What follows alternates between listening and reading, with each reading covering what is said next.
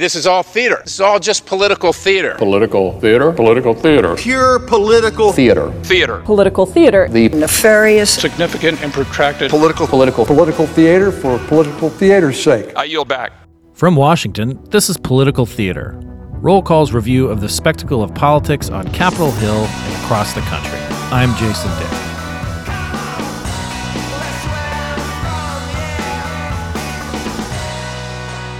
I'm Suzanne Moniak, CQ Roll Call's immigration reporter, filling in for Jason Dick this week. Imagine this scenario. A person fleeing violence in Central America makes the dangerous journey through Mexico to the U.S. border. After crossing the border, the migrant searches for a border agent to make a claim for asylum on U.S. soil.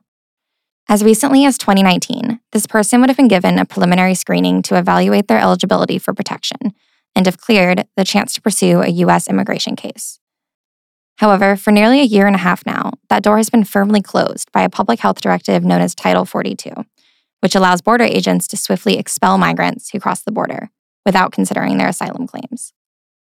Implemented in March 2020 as COVID-19 cases spread across the U.S., the expulsion policy has been panned by humanitarian advocates who accuse the government of using public health as a pretext to shut out desperate asylum seekers.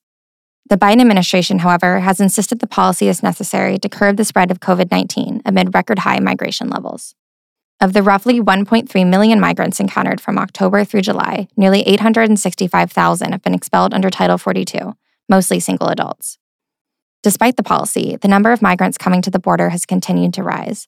Agents logged more than 210,000 migrant crossings in July alone, according to data released by Customs and Border Protection. Here with us today is Chris Ramone, an independent immigration consultant who has worked with the Migration Policy Institute, George W. Bush Presidential Center, and other think tanks. He's here to unpack the Title 42 policy and its impact on both the border and on Washington. Thanks for coming on the show, Chris. Thank you. So one thing both sides can agree on is that immigration is a divisive issue. This specific policy, Title 42, came into being in March 2020 as COVID-19 began to spread across the U.S. As a candidate, President Biden really slammed President Trump's asylum policies. Why do you think that Biden not only kept Title 42 in place, but renewed it indefinitely? I think the reason is that coming into this year, what you started seeing at the U.S.-Mexico border was an increase in encounters with individuals at the border. So this is sort of a pretty complex flow because part of it is, unaccompanied children and families who've been coming from Central America, but also single adults who are trying to do repeat crossings into the U.S.-Mexico border because Title 42 doesn't have any penalties for being able to re-enter the United States in the future. So this context where you started seeing the increase in encounters, I think, led the Biden administration to sort of say, okay, we're just going to lean on Title 42 for a little while as we're trying to transition to whatever new system that we're developing for processing asylum seekers at the U.S.-Mexico border. But obviously, we know how things turned out, that you started seeing an increase in encounters in February and March, and that's continued forward. And so I think that the Biden administration renewed Title 42 because of the increase in the encounters, and they wanted to basically deter individuals from coming to the U.S.-Mexico border. The tool really has been used as a deterrence tool, particularly for asylum seekers, even though it's grounded on healthcare law. So I think that the Biden administration is viewing Title 42 in the same way that the Trump administration did, which is this is the most effective way to deter individuals from coming to the U.S.-Mexico border and trying to clamp down and control it. Right. So obviously, that's two presidential administrations using this legal authority as their border management tactic. Am I correct that this policy is somewhat historically unprecedented, though? Like, had this legal authority been used in this way before Trump did it? Not really. I mean, for folks at home, the program is based on a part of healthcare statute. It's actually not in the Immigration and Nationality Act. It's in healthcare statute that allows authorities to basically prevent the entry of individuals into the country, under the pretense that there might be a spread of communicable diseases. And certainly, it's been there, but in terms of the way that's being used now specifically for expulsions of individuals from the U.S.-Mexico border is a major innovation that the Trump administration did. It's not unlike, say, for instance, the Remain in Mexico policy or the Migrant Protection Protocols, as it's formally known, that you basically tapped into a part of the Immigration and Nationality Act that had been used for holding Canadians in Canada as their immigration cases are being processed in the United States. That was reappropriated for making asylum seekers wait in Mexico during the duration of their cases. So this is, I think, part of the pattern of what we saw with the Trump administration, which is funding parts of the U.S. legal code and then using that to develop policies to deter and expel or remove asylum seekers from the U.S.-Mexico border during the duration of its 4 years in power. And for those who aren't familiar, the Migrant Protection Protocols was a policy in place before Title 42 requiring asylum seekers to wait in Mexico for decisions in their U.S. immigration court cases. But that policy was put on hold with the start of the pandemic and with the implementation of the Title 42 expulsion order. It's occurred to me that part of Biden's motivation might be just about optics of being soft on the border. How would you kind of compare Biden and Trump's views and policies toward border enforcement, given that they are both using this Title 42 order? Do you see differences? Yeah, I think the key difference actually isn't necessarily in terms of how Biden's viewing Title 42. I think the key difference between Biden and Trump is how they view the role of Mexico in controlling migration to the U.S.-Mexico border. Because, Trump, threatened Mexico with tariffs if they didn't increase the clampdown of migrants in 2019. And you saw, President Andrés Manuel López Obrador push immigration authorities to begin clamping down on migrants coming into Mexico. What you've seen is President Biden actually has also entered into an informal agreement with President López Obrador to also increase migration enforcement at the Mexican-Guatemalan border. But in contrast to Trump, who really leaned in saying that we're having Mexico clamp down on migrants, what you've been seeing is that the Biden administration really isn't hinting that. They're almost presenting themselves as sort of the virtuous partner that's going to try to process asylum seekers while leaving Mexico with the enforcement work. And I think that's really the key difference, is that they're willing to use Mexico for the same purposes, but the way that they're framing it is different.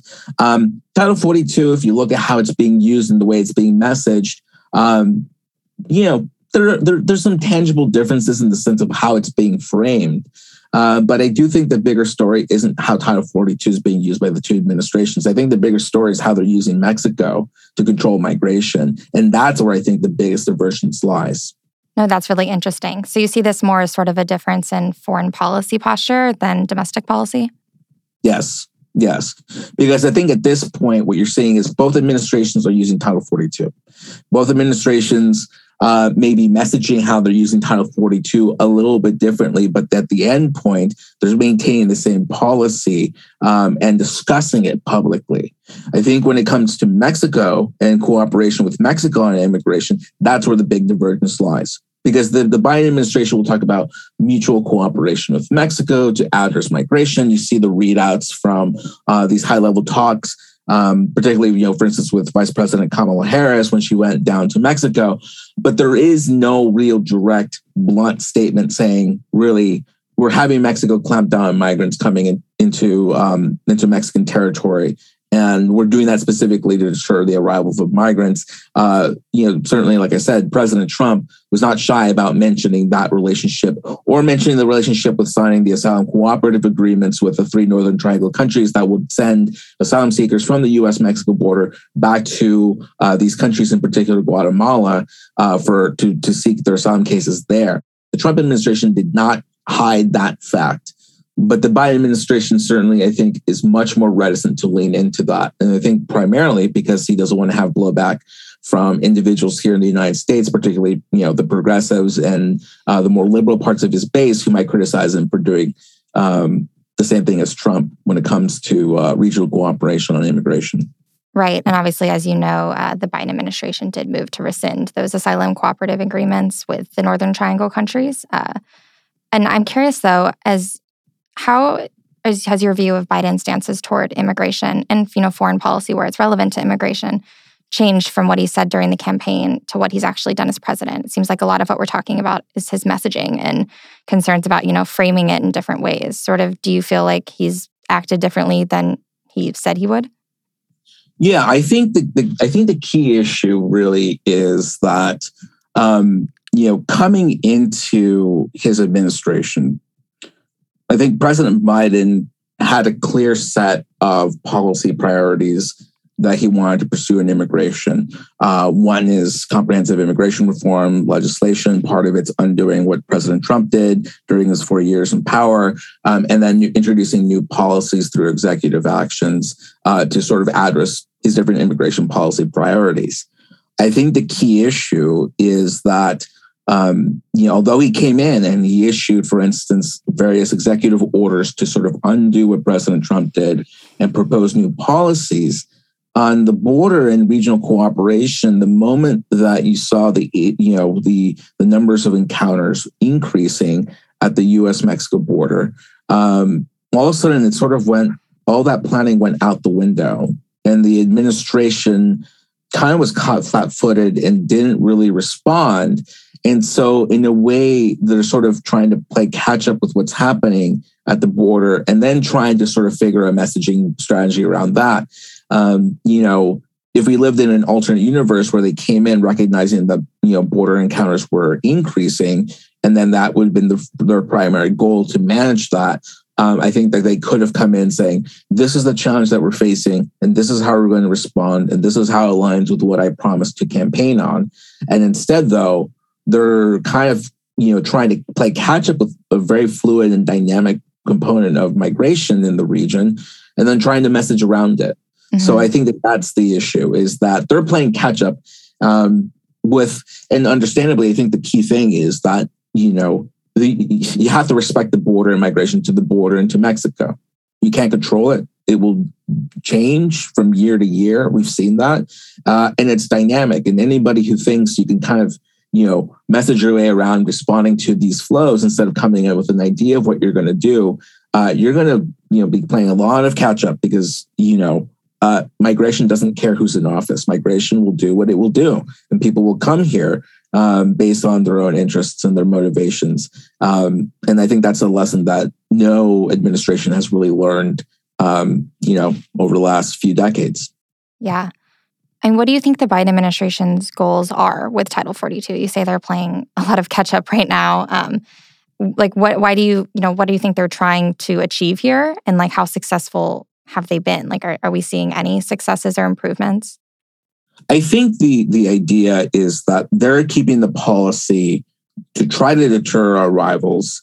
And I think the logic that they have is that if they switch to processing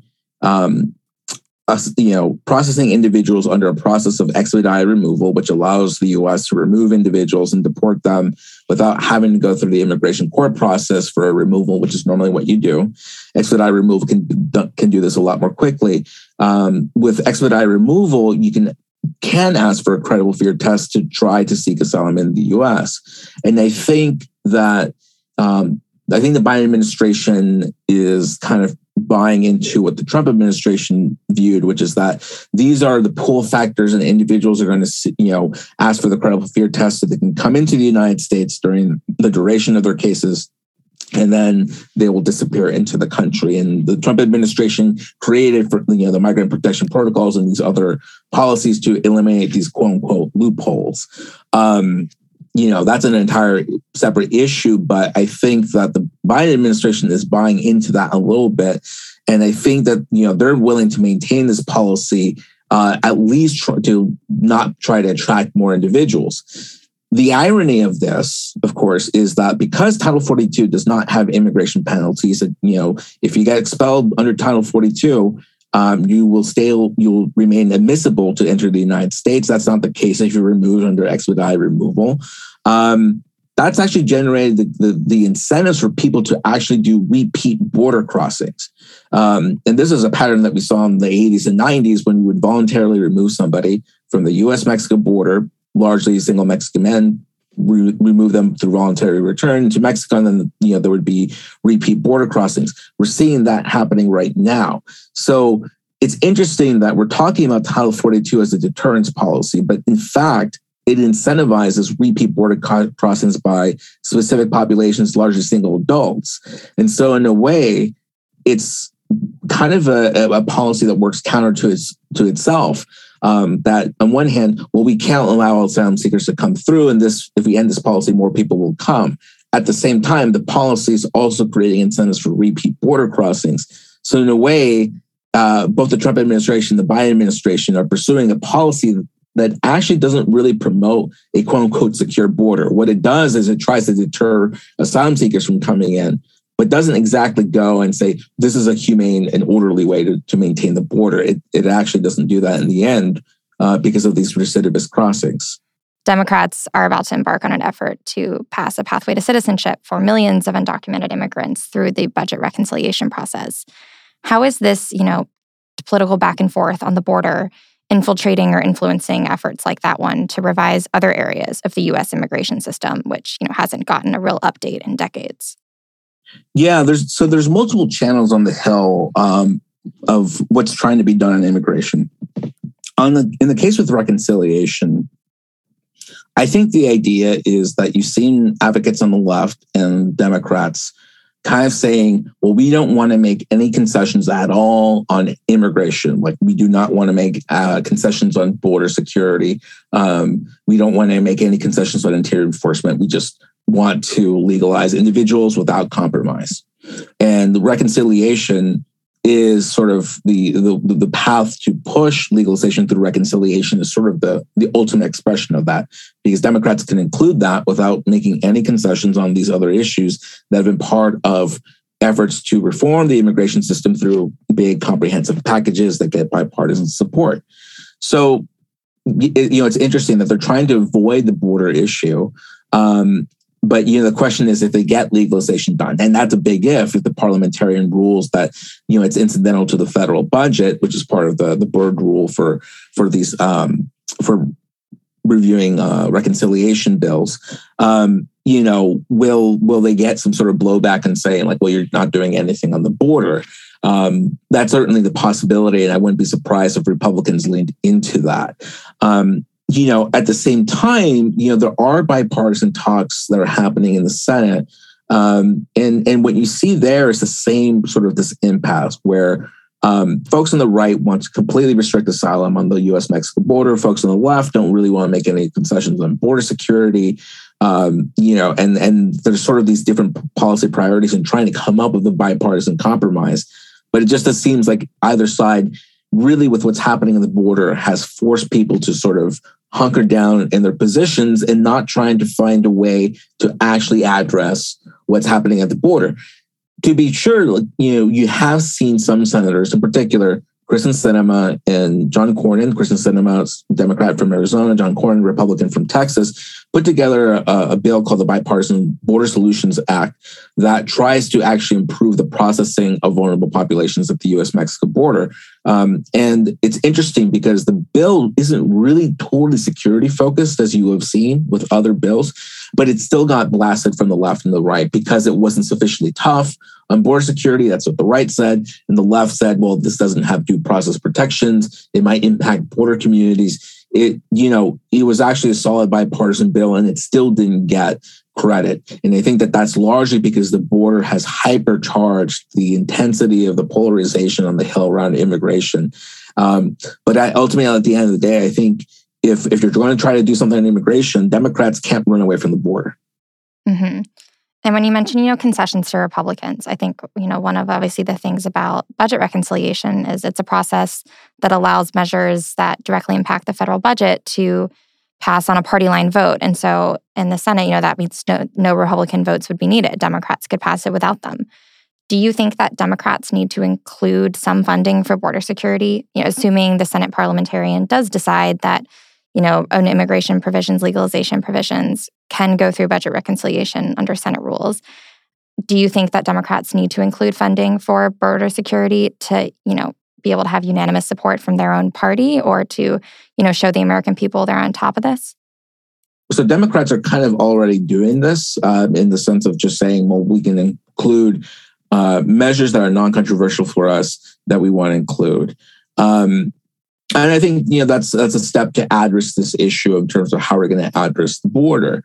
But if you're sort of seeing the internal politics on the left with the Democrats and the advocates, some advocates aren't terribly happy that they're including this because they feel like this should be a clean focus on legalization, that you shouldn't include anything else. At the same time, it wouldn't surprise me that moderate senators like Kyrsten Sinema and John Manchin and other moderates wanted to include a component to be able to say, well, we're addressing the border through this small way, but a meaningful way.